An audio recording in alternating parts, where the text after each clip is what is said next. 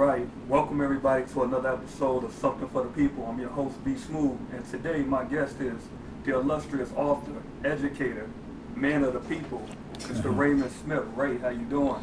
I'm great. Great. Beautiful weather. Just feel good today. All right, man. All right, so we can always get started. I always ask people, where did you grow up and what was it like growing up? So I grew up in Calumet Park, 128th and Troop. People considered it the suburbs, but it wasn't really. Like the element was there. All the elements from the inner city were all there, and I'm just proud to say I escaped it. I was the oldest of four, so I always had a sense of responsibility to take care of my siblings and just be a good example. And that kind of kept me on a straight, narrow path. I always believed what the older people told me about, going to college and being positive and successful. And luckily, it all came true. So one thing I always kind of talk to kids about is one day there'll be a time where everything everybody's ever said to you will click, and you don't want to have four kids, you don't want to be a felon, you don't want to have something that's going to hold you back from really pursuing your dreams and yourself. When that time comes that you realize. But I think I'm getting off topic. But yeah, I grew up. I'm the oldest of four. I grew up in the '80s in Cal Park. Come from a big family, a nice, tight, well-knit family. A lot of us we're still in contact. We meet at our kids' birthday parties and just still have a good time. So what was your relationship like with your parents growing up? My father wasn't around. He was in and out as a child. My mother, we had a really strong relationship. As the oldest, she always looked to me to make sure I was doing things around the house and with my siblings to kind of keep them in line. For example, when we came home from school, I would have to cook them something and make sure they took their clothes off, their school clothes off, and went outside and just watched them just kind of be the leader in the household. So did you see yourself naturally like becoming a leader? Like, I assume I'm the oldest, so I got to do this. Pretty much, and I always felt like, I always realized that it was somebody watching me. So I kind of live like that now, even though I'm not perfect by any means, but I just always remember there being eyes on me, no matter if I was doing something positive or negative. I have a younger brother that's like about a year and a half under me, and he was just always right there watching me. We always talked. We really helped raise each other, not having a father figure in our lives. So, what was it like interacting in your neighborhood in Calumet Park? Like, what What was it like? Yeah, that's like with other people, with other peers around your age. What was it like? Yeah. It was fun. Like as a kid, I couldn't really go anywhere. My mother, I guess, because I was the oldest, she wasn't used to raising kids yet, so I had to just stay in the backyard. And there was about two houses down. There was this gate, and we couldn't go past that gate on one end and the corner on the other end. And I was the third house from the corner, so my range of motion was really small. And I could remember being in high school, and I was probably like a sophomore, and there was a carnival, and I used to have to lie about what I had to do so that I would be able to leave my friends in peace. So I would say stuff like I had to go home to babysit, but I was lying. I really just had to be home at like 8 o'clock. So you one of those like, the light's coming on, I gotta go. yeah, pretty much, pretty much. All right, Yeah. man. So you mentioned like people will always like emphasizing education in you. Like how did that help you growing up? Like having that emphasis on education. Honestly, I don't really too much remember a lot of the emphasis now that I think about it. I think as I got to high school is when the emphasis came, but I could remember being like my mother would tell me stories about like how I learned how to read when I was 3, and I could remember being in third grade and always finishing my work early, and the teacher would be like, "Go to the back of the class and get a book." And I just I found a book that I liked, and it just made me always want to read after that. And from there, I just started getting inspired by the lives of like because you know Martin Luther King was big on education, and just reading about how he went to college at 15.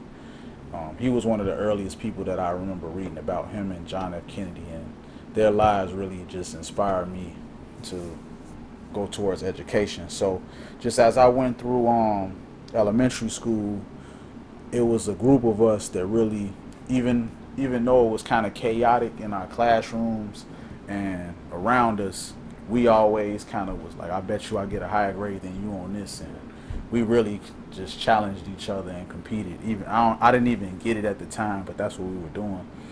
What really opened my eyes though is I was a part of this group that went to Northwestern University, and it was the first time I had seen a college campus.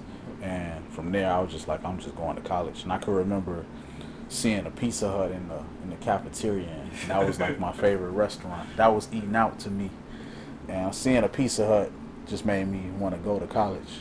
And so yeah, they got Pizza Hut there, so that's the place I need to be. Yeah. I wasn't quite eligible to go to Northwestern when the time came, but I tried though.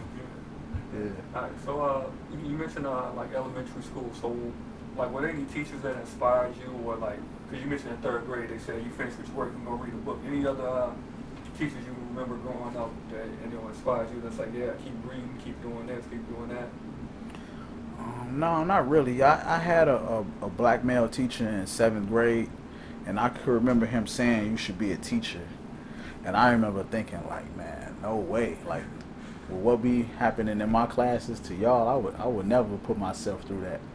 But I ended up falling right into it.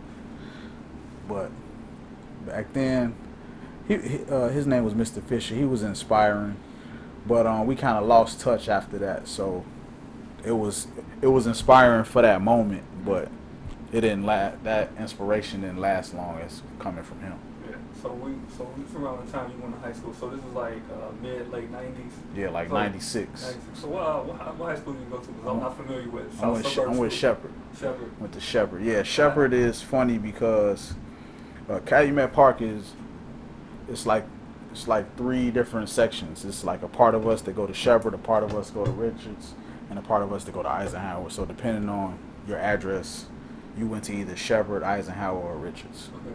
So what was it like going to high school at Shepherd? Like, it's 96, so this was like, still wild 90s.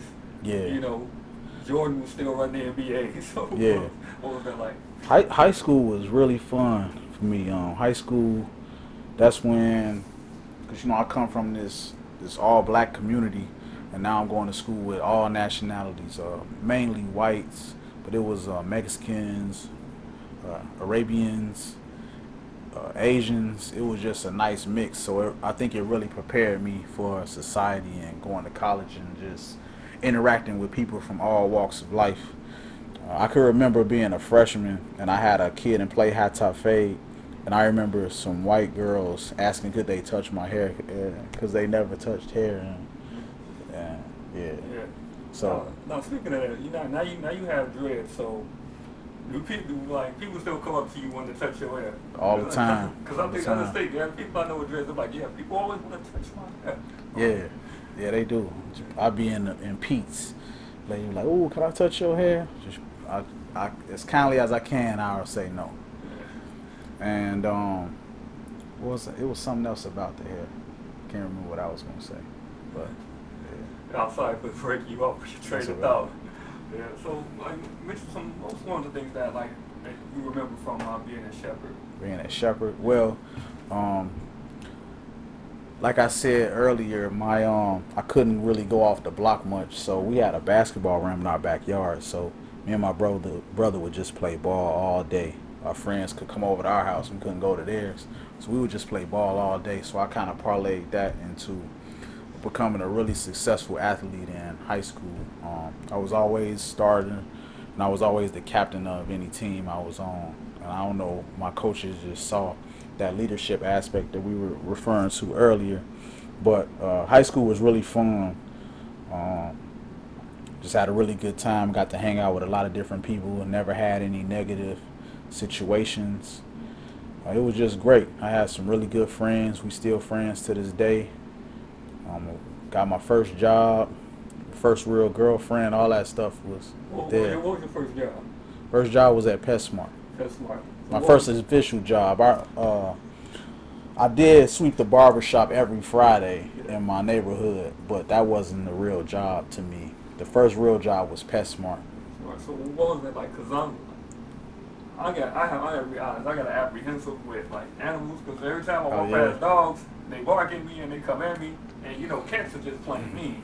So yeah, I was like working at PetSmart, cause I'd probably be only I could mess with is the fish. Cause I know they ain't it's gonna do actually that to me. yeah, but it's some sharks, it's some piranhas that get at your hands if you put them in there too far.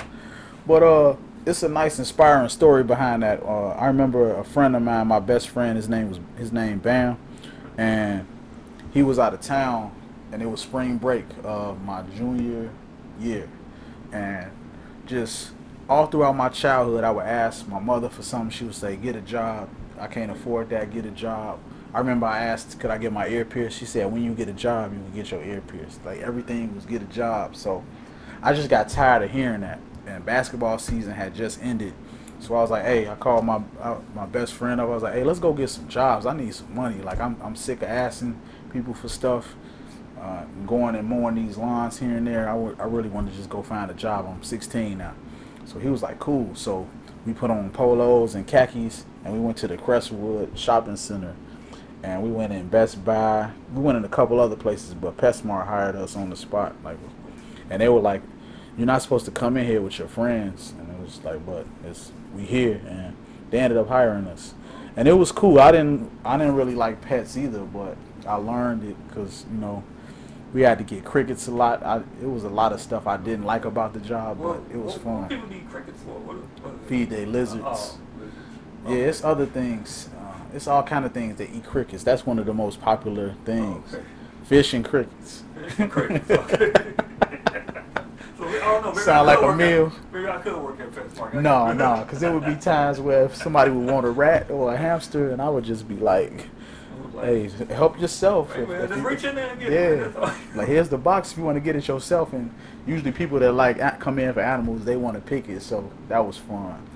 The thing I hated the most about PetSmart though is when people would have you get the birds, because it would be like 30 birds in this one small space, and they would want a specific one, and like you would spend 5 minutes trying to catch it, and sometimes it wasn't the bird, and they'd be like, "Oh, this wasn't it. I wanted the one with the black tail," and you like, "Oh."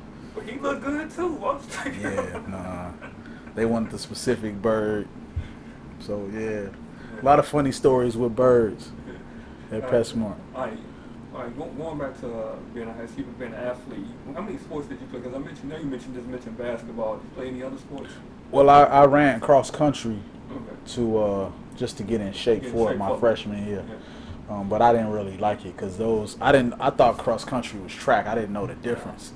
So I run marathons. It's oh much yeah, different. I didn't know. I saw a guy I went to elementary school with at his locker, and he had on the track jersey. He was like, "Oh, that's look cool. You run track?" He was like, "Yeah." So I went and joined the team, but we wasn't running track. They was like running around the school 5 times, and I'm like, "What?" Like, so yeah, but I didn't like it. Yeah, I didn't. For fun. It's just for I didn't like it. endurance. I didn't like it at all. But I was in shape come basketball season when everybody was tired running their suicides. I didn't have that problem. You built that endurance. Yeah. Was in shape. All right, so you transitioned. So you started in '96. So you graduated 2000. Mm-hmm. So 2000, you ready to go to college? Well, what are you thinking there?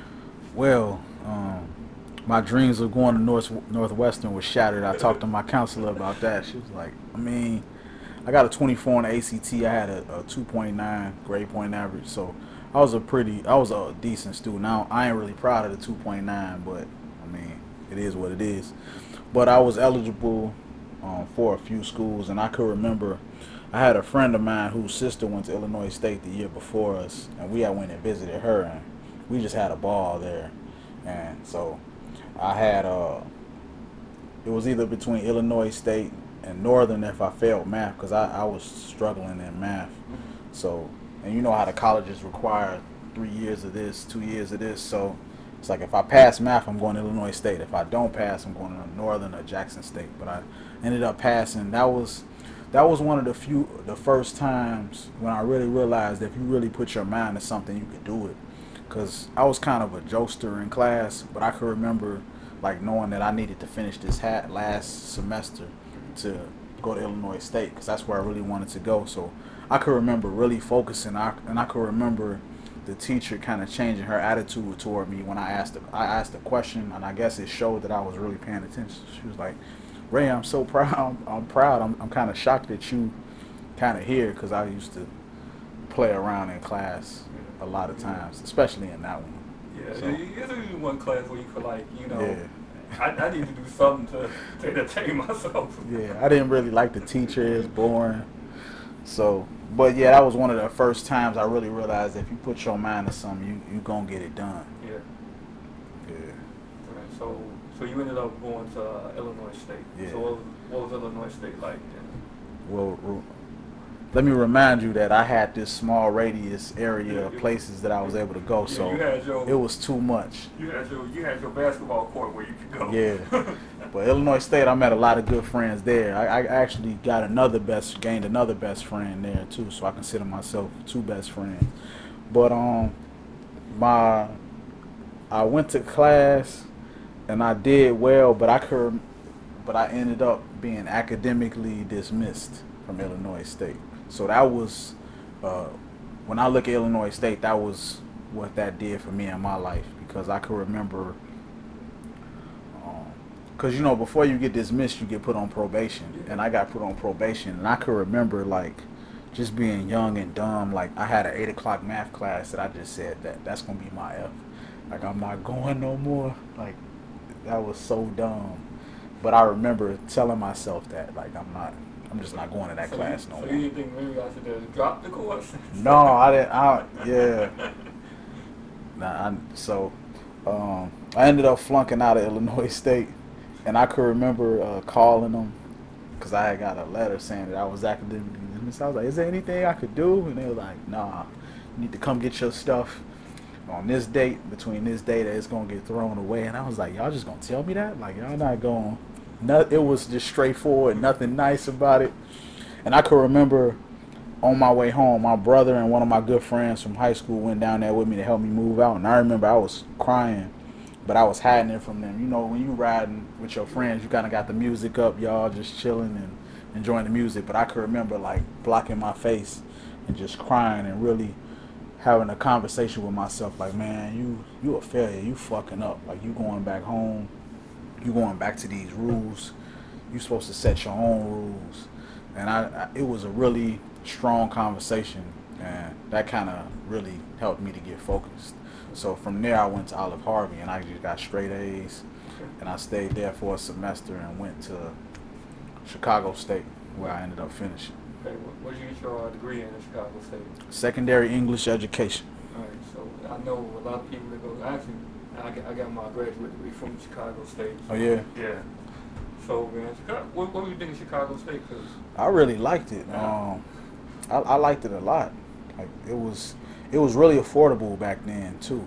I could remember it being affordable. I could remember all of the people I met. Like, there was this time, well, me and my friends, we laugh at it, but it was like 12 o'clock, and there would just be everybody getting out of class. It would be so many college girls everywhere. Like, we just had a good time on the campus at Chicago State. Yeah, like right out the little quad area where they got all the fraternity stuff. Yeah.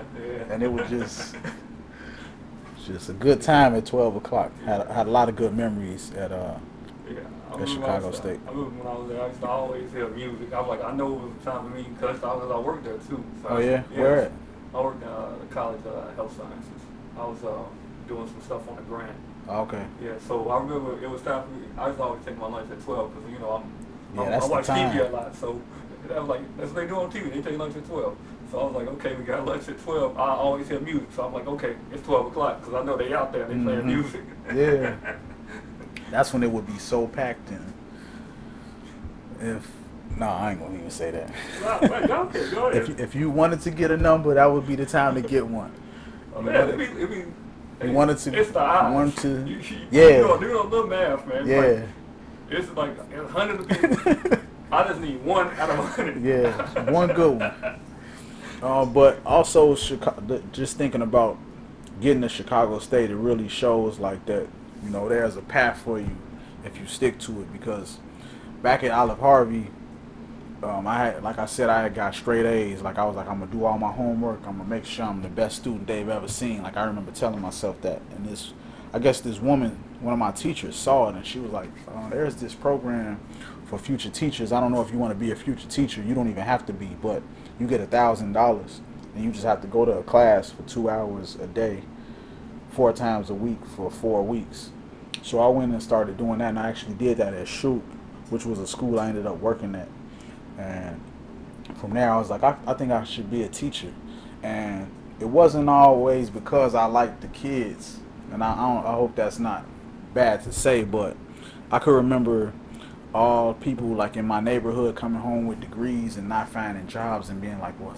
And I'm like, "Didn't you graduate?" And they wouldn't have jobs. So my first thoughts of being a teacher were more so I could get a job. I know I'd get a job right away as a black man, and I could get out of my mother's house. So that's really motivation. where that was really where becoming a teacher came from. Like, what kind of job could I get that I could probably get right away? Because I'm seeing all these people come home and not being able to get jobs. Yeah. Right. So, you know, you leave Chicago State. I know doing my research, because I'm a research journalist, fake journalist.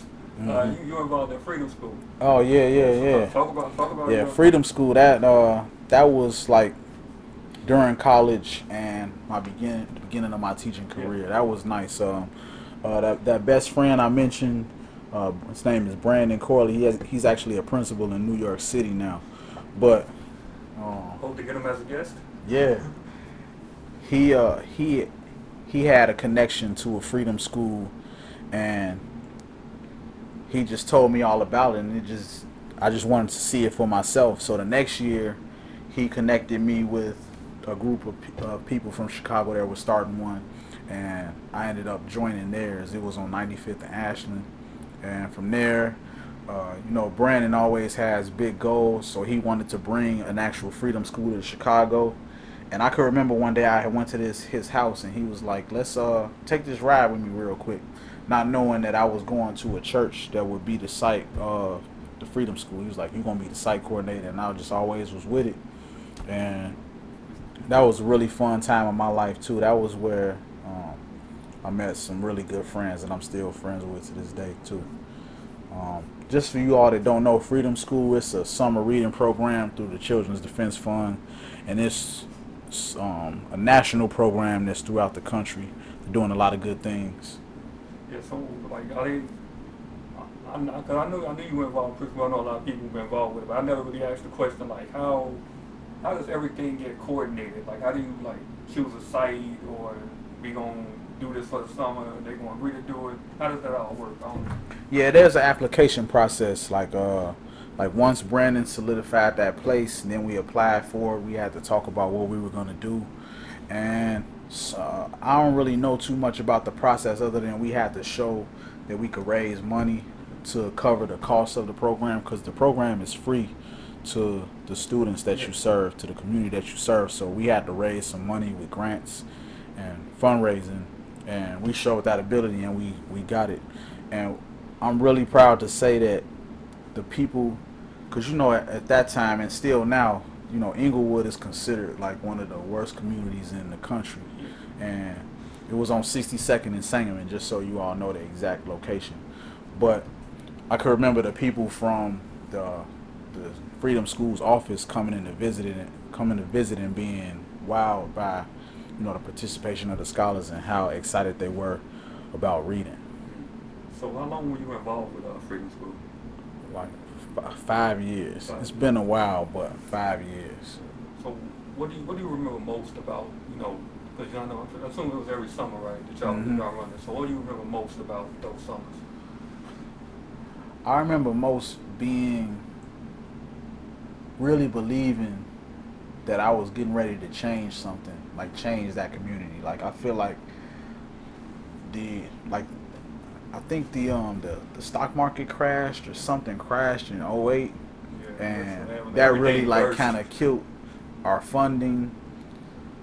That killed all the momentum that we were building up into that community. I really felt like we were changing that community. We had known all the kids. We uh we developed partnerships with the school. The school was called Nicholson.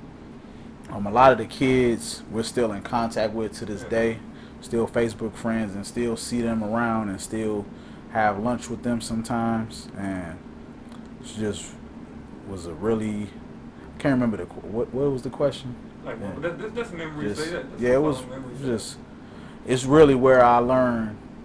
It's kind of like I became a man during that because I was the site coordinator, which meant it's executive director, project director, site coordinator. So I really felt responsible for making sure the program ran smoothly, and it really led me into my job as a teacher. Okay, so let's transition. Like you graduate high school, you graduate college. Sorry, you becoming a teacher. So what was it like transitioning from having that I got this radius that I can't bounce off of to now being an adult and living on your own. What was that transition like? Well, it was. Well, I actually I grew a lot. I became a lot more mature. So I was just ready to hit the ground running and change the world, so to speak. And I took a lot of those principles from Freedom School into my classroom. And actually, this past weekend, I saw some of the boys that were in that first class where I took that Freedom School stuff, and we still keep in touch.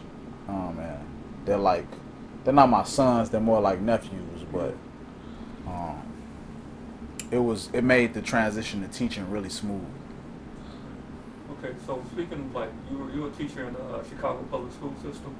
I was. Yeah. Yeah. So tell me what it's like, because I know growing up, I can count on my hand how many black male teachers I had. So what is it like going into what is really, in Chicago it's a black female dominated I feel yeah. field. Shit like man, I love it. Like I really try my best to treat the kids like they're my own. I feel like I'm one of them. I really just go out of my way to really be the best teacher, give them the best experience that they can have. That's why I really like teaching freshmen because I'm their first English teacher. So I'll always be the one that sets the bar. Like I'm really big on setting the bar. Just in any situation I'm in, if somebody asks for, does anybody want to go first? Like it's me. Like I want to go first. I'm gonna get it over with. I'm gonna set the bar. I'm either be the best, I'm gonna be bad, but I'm still gonna set the bar. And I just like being that for students. And I see them all the time. Like man, he was the best teacher I ever had. And, it's just really good.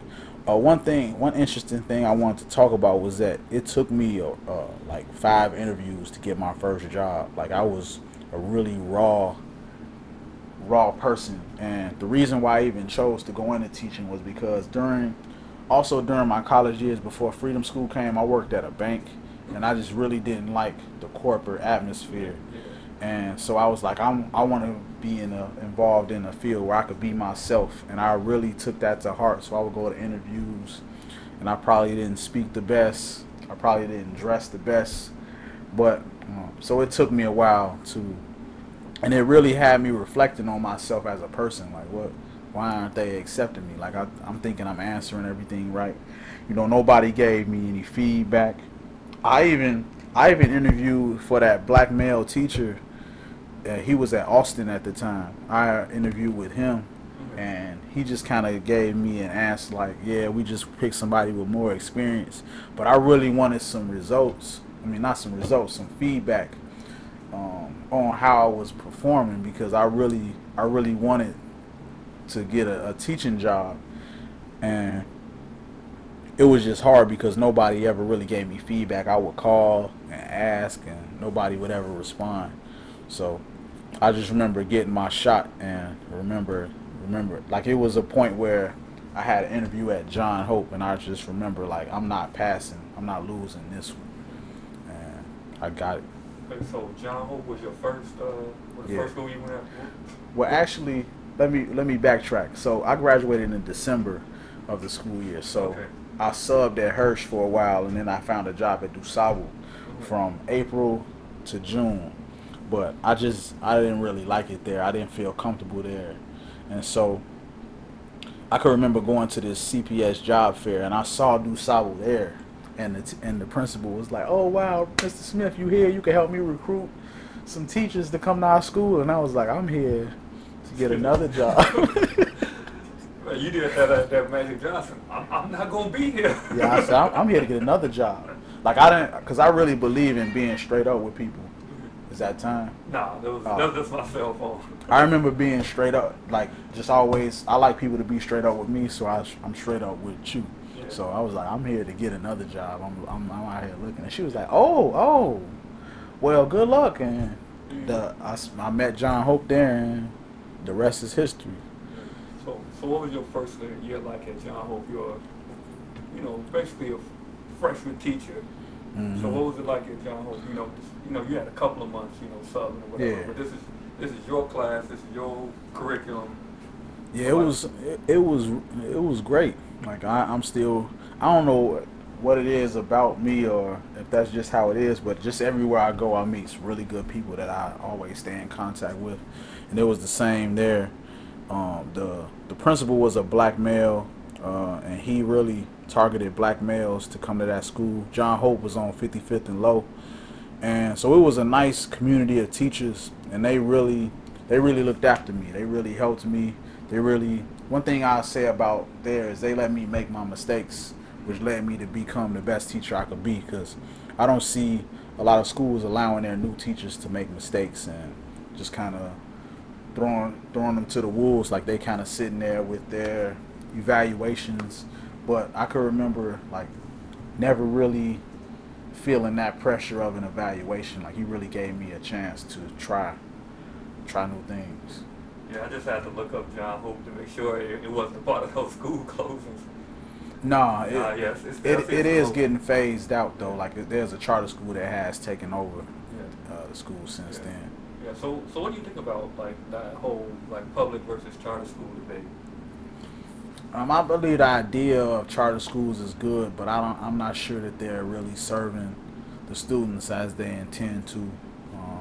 Just because it's kind of like a business, and I don't think business and education are a good mix, because kind of the real purpose there is the children, not the money, and I think that charter schools probably lose sight of that. So, and I'm just a big believer in public schools versus the charter school. I'm not knocking charter schools. I've just never seen one, never been inside of one that actually ran the model as it's intended to. It just looks like they're after money to me. I remember when I was an undergrad, I was in a political science class, and the professor said that he said something about schools and that schools need to compete. And that's when I was like, why do schools need to compete? Shouldn't they just want to educate everyone to their best ability? That's kind of when I decided. I'm like, I can't be in politics because that's what this is the message they're giving out. Yeah, because why should these students from this particular community why should they get any less of an education? It's like, I don't know. So I have a lot of views on education. All right. So you were a teacher. You're still a teacher. You moved around. Were you in CPS when they implemented school closings? Yeah, I was actually a part of a school that was involved in that. That was when I was working at Shoup. That area was really targeted. Like I've been to school closing meetings, and by the grace of God, we didn't close. And that was another place where I really built some good relationships and friendships. And we actually turned that school around. When I first got there, I had the class from hell. I had got there in the middle of the year because I actually quit a job at a charter school. Like I just couldn't take it anymore. I'm not gonna bash them, but I ended up quitting the charter school. It was in I quit like November, and I said I'll remain here to the end of the semester to help you all find my replacement and to give you all time. And I could remember like sending out my resume a bunch of times, and I ended up at Shoup. That was the only place that hit back because it was the middle of the year. But I did get the class from hell, and I survived that. And that school ended up turning into a level 1 school. So I really got to be a part of a turnaround. But when I first got there, that was when the school closing things was going on, and I went to those meetings, and I don't know how Shoot ended up not, or I'm glad they didn't end up closing. I don't know how they chose, but Shoot wasn't one of those schools. Yeah, because I remember then I was working for a nonprofit, and they were doing like social service. So they would go to schools that were undesignated as closing, and send our social workers there, and they would have like puppets to go to the students to act out how they feel about school closing. Yeah, that was What was that like?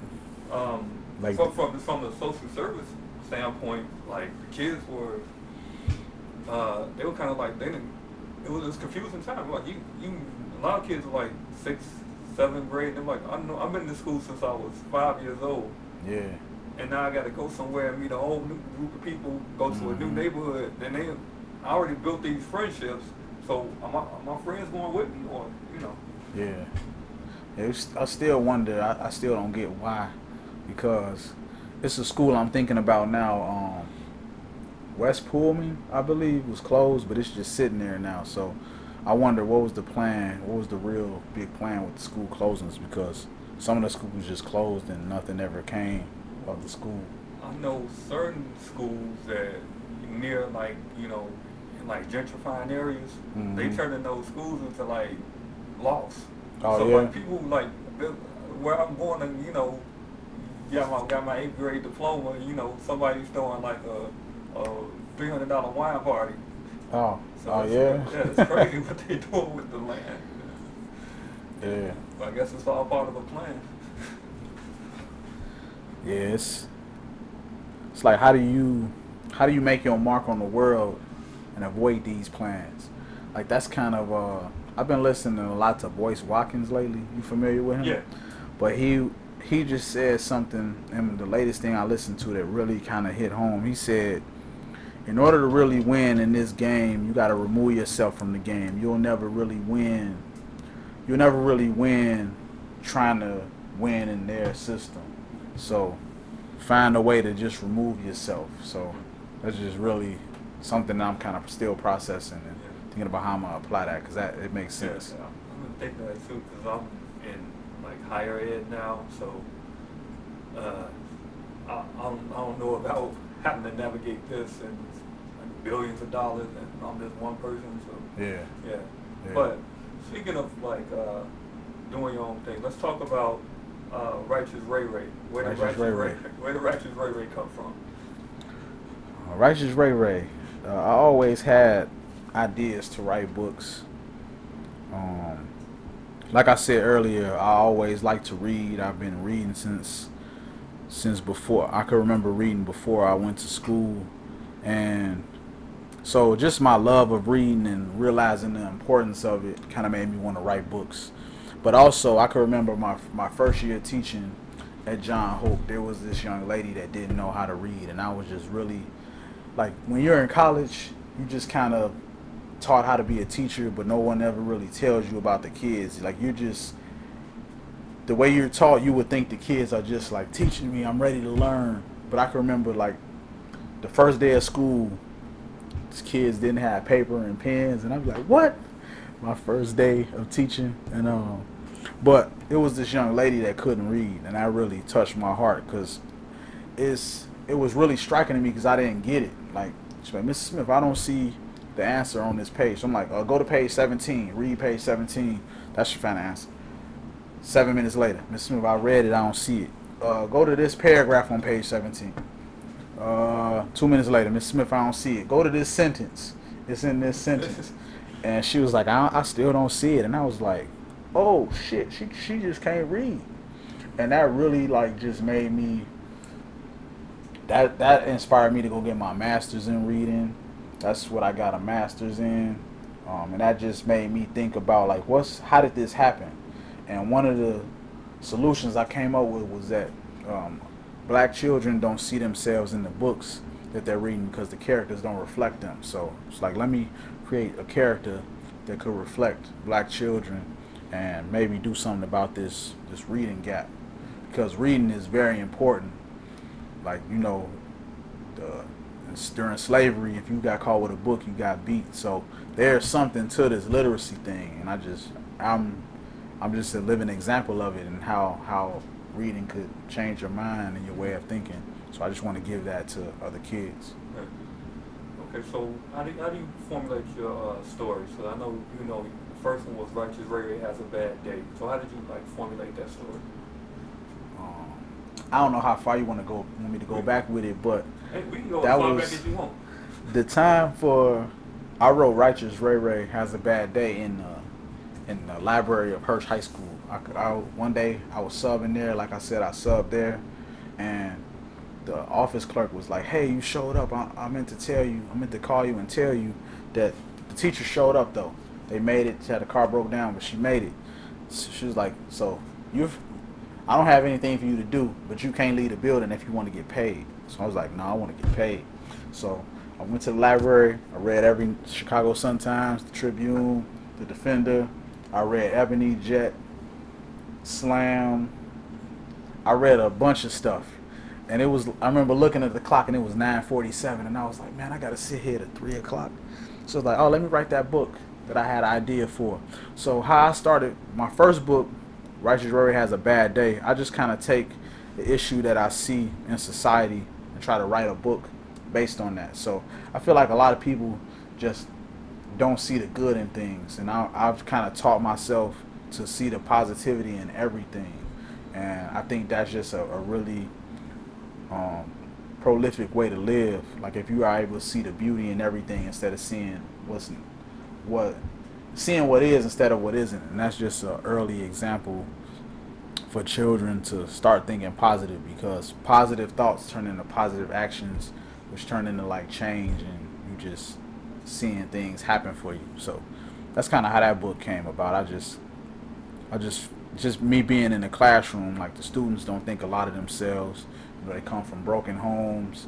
They aren't encouraged a lot. So that was really to them to see that you are and you can. Okay, so I know I see where all you got Righteous Ray Ray Meets a Bully, Righteous Ray Ray Gets a Visit from Daddy. So these are very like heavy issues, like absentee fatherhood, bullying.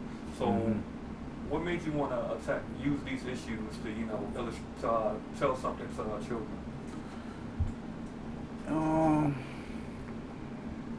Maybe want to use. I'm just a really optimistic person, and like, as far as like, I just want children to know that they aren't alone, and Righteous Ray Ray is that character that they can relate to in his cast of friends, to just let them know that they aren't alone. Like, because I come from a single parent home, and there was, I don't know if it was my mother or just the time, or everybody's mother from a single parent home, but I didn't really get a lot of answers on where my father was or what he was doing. So I didn't really know how to deal with that, other than I just thank God I had a brother, and we kind of talked about it, and we was like, well, I ain't never gonna have my kids look at me how I look at him, and things like that. And so it's really just as something, just to give you an example of, if you're dealing with this is how you can deal with it. Because it seems like it's really hard being a child these days, and a lot of children are growing up with a lot of issues, and they aren't being attended to. So the main issues that I see with the children are what I try to write about, because I know it's a lot of kids out there without a father.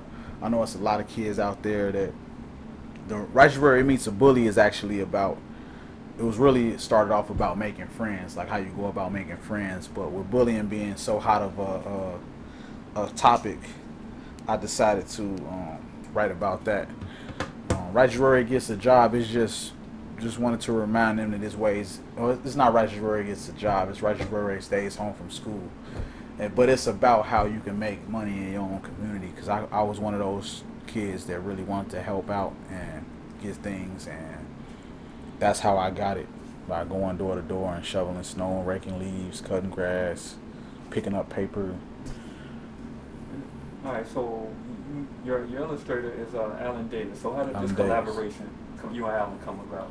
Alan, back when I was at Illinois State, we used to travel to U of I, and I met Alan during one of those travels to U of I. He was the friend of some friends, and we just always stayed in touch. Like, I used to see him a lot, and when I got to this idea, I went through like about 4 or 5 illustrators, and I could remember having a conversation with my best friend's sister, and she was like, Alan could draw. And I was like, oh yeah? Because I was telling her just about my plight, finding an illustrator to really embody what I'm trying to get done. And so we met, and it's just been magic from there. We really developed a nice working relationship, and he kind of really understands what I'm looking for now. Because that was back in 2012 when we did our first book. So that was how I found him. But it was a long time finding an illustrator. Like, whatever your process is, whatever you're working on, you have to be prepared for obstacles. And that's one example of obstacles. And if people aren't working up to your standards, you have to say it or risk losing the essence of your work. So I'm glad that I found him too, because it was just perfect. It's like Steph and Clay. Yeah, illustrations look beautiful. The words are beautiful. Where can they buy Righteous Ray Ray? Where can they get copies? The website, www.righteousrayray.com. You can see a little quick blurb about the book. Each book, you can see a blurb about me. I think my Instagram is linked to it. Also, my Instagram is righteous_Ray Ray. And, follow me. I definitely follow you back. But that's where I sell a lot of my books. Or you can send me a DM, and if you're in the Chicago area, I'd love to drop it off to you or send it. Yeah, and you can. There's a deal for buying all 5 books on the website. I'm looking at it now. I'm about to add this to my card. For saving for my future children. I appreciate that. All right. So what does the future hold for you? What does the future hold? Well, right now I'm working on. Well, I had a child. I have a young boy. He's almost 2, and so now I'm really trying to think about my legacy and what I'm gonna leave behind. So that led me to start the car detailing company. I've always kept my car nice and clean. People get in it, they're like, Ray, what you doing with your car? It's real nice. So I just want to give other people that feeling. So I started Ocean Views Auto Spa, and that's where we pull up. Anybody that's listening, if you hit me up within the next 24 hours, I'll give you a deal on that. But right now I'm on that. Right now I'm trying to figure out what I'm going to do in this education field. And I just feel like the sky's the limit. I don't know. Like, one person that has really inspired me in the last year, maybe 2, Nipsey Hussle. That's why I called it Ocean Views. He has a song called Ocean Views, but I'm really trying to find a way to use all of my talents. And so that's kind of what's next. All right, that's beautiful. Marathon continues. Go to righteousrayray.com. Righteous_Ray Ray on Instagram. Send him a DM. You want to get the book, or you can get the deal on the website. It's all good. So usually for the second part of the podcast, I let the guests choose a topic, whatever they want to talk about, and we can discuss that. And then we just ride out. So anything you want to talk about? Anything in the world? Give me a second to think about that. That's something I want to talk about. With you, or just talk? It's whatever.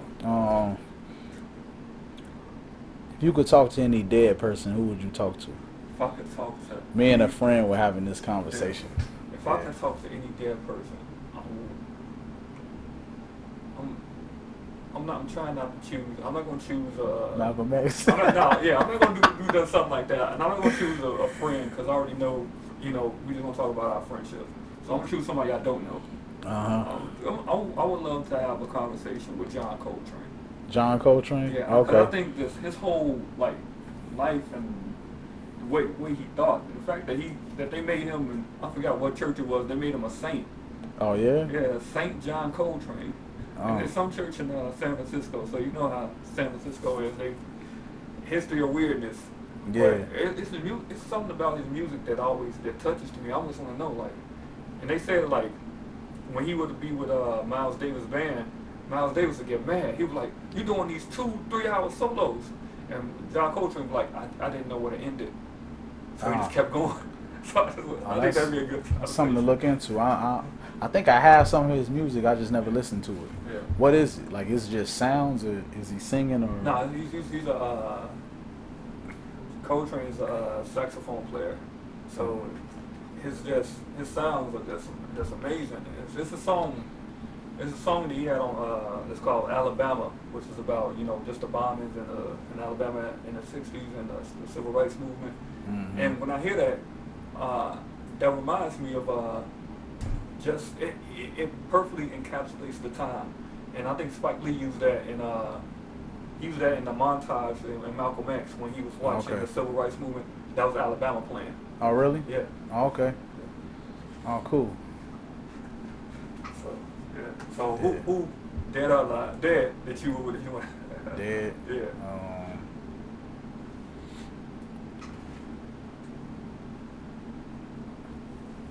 It would probably either be Bruce Lee or Prince.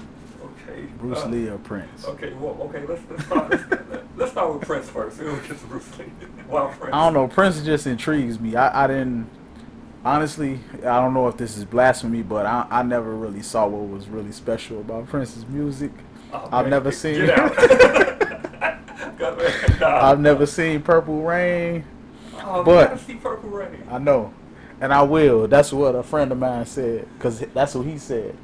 But as I start to think about him, he was just a pioneer of his own creativity and being himself, and I just would like to have a conversation with him about it, just because to do all of the stuff that Prince was doing, you had to have this confidence about yourself. And I just admire just how people exude confidence, and he's one of those people that come to mind. Yeah, because you're in the right household. This is a Prince household. Oh yeah. We're in my mother's house because I'm visiting for the summer before I go back to teaching at university. It's nothing but Prince photos. In fact, so what's so special about Prince? Can you sum it up? What's so special about Prince? It's what he does with words. It's just his lyrics and what they mean.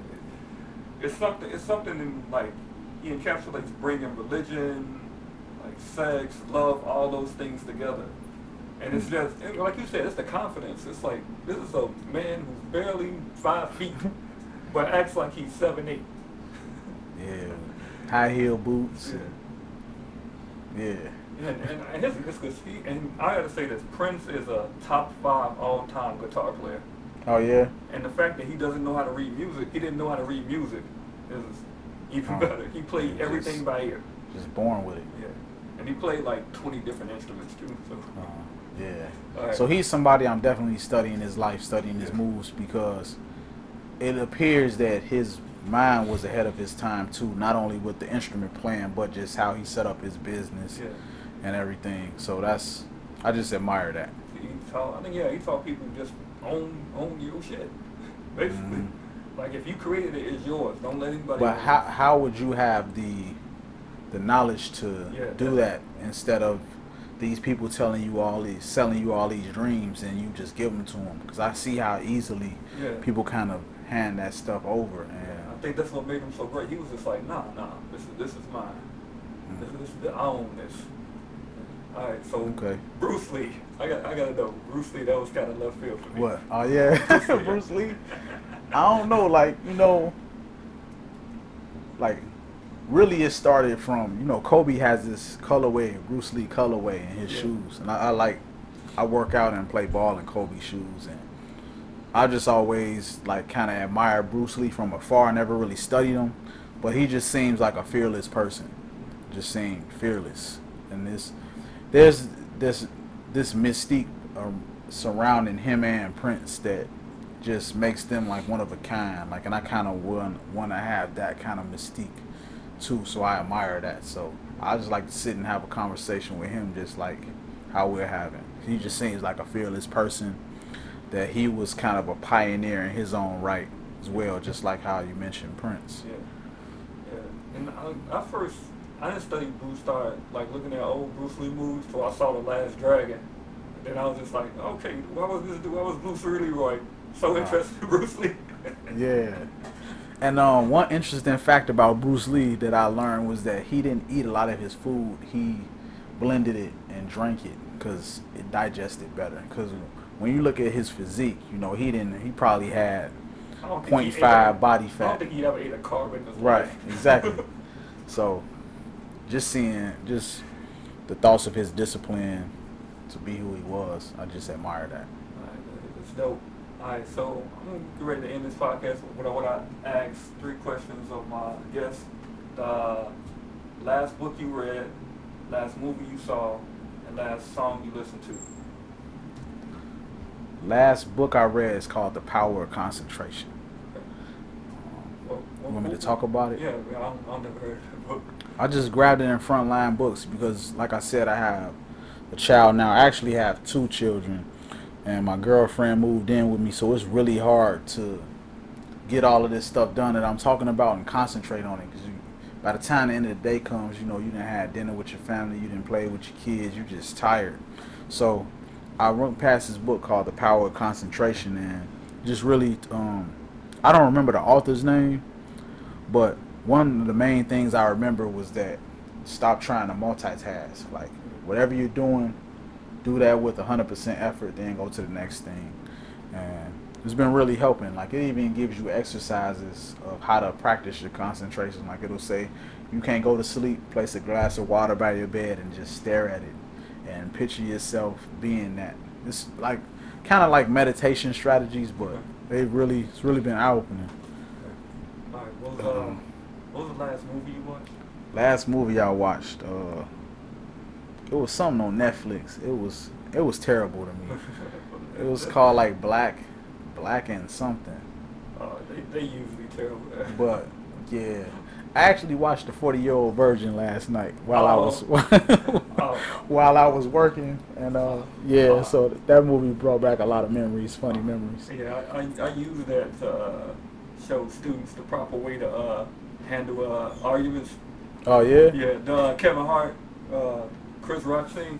Kevin Hart, Yeah. Romo Malaco scene. When Yeah. in the store, he's like, "I need you to be my nigga." Yeah, that was the last movie I saw. That was last night. And I don't really watch movies. Hello. And the last song was Young Nigga by Nipsey Hussle. That's probably my favorite song. I know the title sounds bad, but listen to it is just really uplifting and inspiring. Yeah. All right. Thank everybody for listening. Oh, before I go, I usually don't talk about what I did, but the last movie I saw that I think everybody should go see is called The Last Black Man in San Francisco, and it's about basically a black man in San Francisco, and it talks about gentrification, how like the black population there is just getting priced out, and like the terrible homelessness problem, but you got $1 million homes, like people buying old homes for like $4 million, and like the median house sale is like $1.5 million in the city, and people making 6 figures qualifying for food stamps.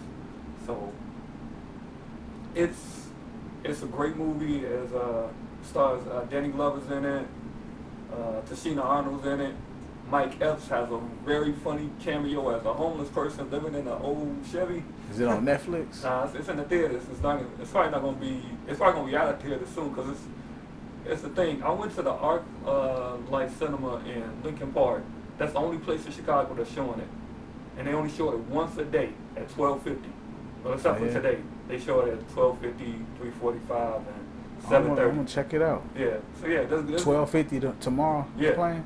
12:50 at ArcLight Cinema in Lincoln Park, right off the Clybourne Red Line stop. So that's why. Can you say that cinema one more time? It's the Arc. I think it's the Arc Lights. Let me show. I'm saying it right. All right. Arc Light Theater in Chicago. It's on. For all my Chicago listeners, it's on 1500 North Clybourne. Put that down. Yeah, the thing I'm mad about, I went to that theater. They only showing that one time, but they showing like 8 showings of The Lion King. And that's just in standard. They showing like 5 more in 3D. Oh yeah.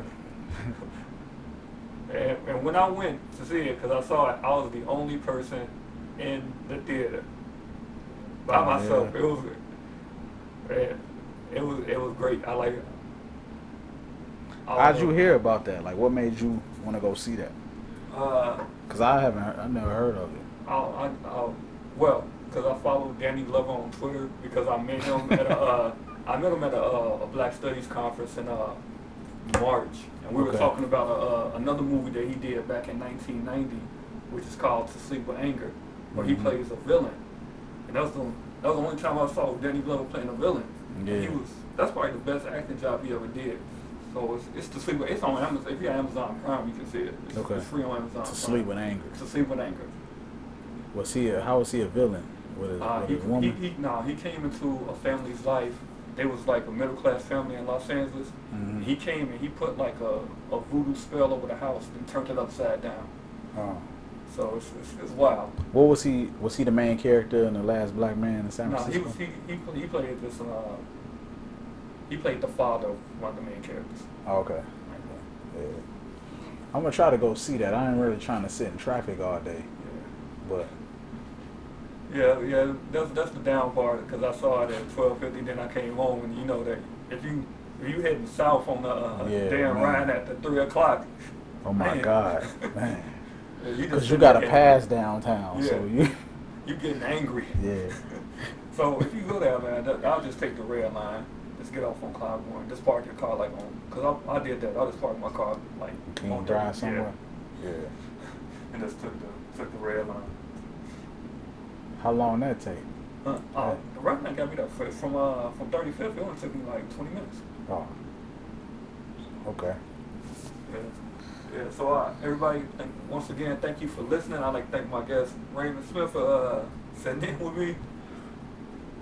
And you can catch this podcast. You can catch it on the SoundCloud link, Something for the People. You can catch it on Spotify, Something for the People. That's all one word, Something for the People. Run together like Musiq Soulchild. And on Apple Podcasts, Something for the People. Run together like Musiq Soulchild. Thanks again. Oh, cool. All right, thanks for having me. All right, everybody, remember, be good and drink your water. Strippers in the club and my cups half empty. Ride with my niggas cause my niggas understand me. Still on plan A, pussy niggas on plan B.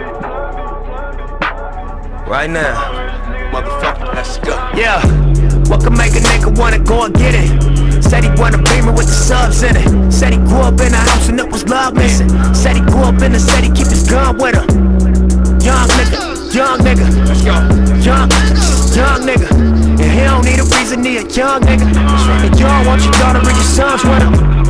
Young nigga, let's go. Young nigga, probably never understand him. Till he pull up in the Phantom. When he pull up in the Phantom, he gon' have that shit blasted. That's right. Like young nigga, just young nigga. Young nigga, just young nigga. What they call you, where you from, nigga?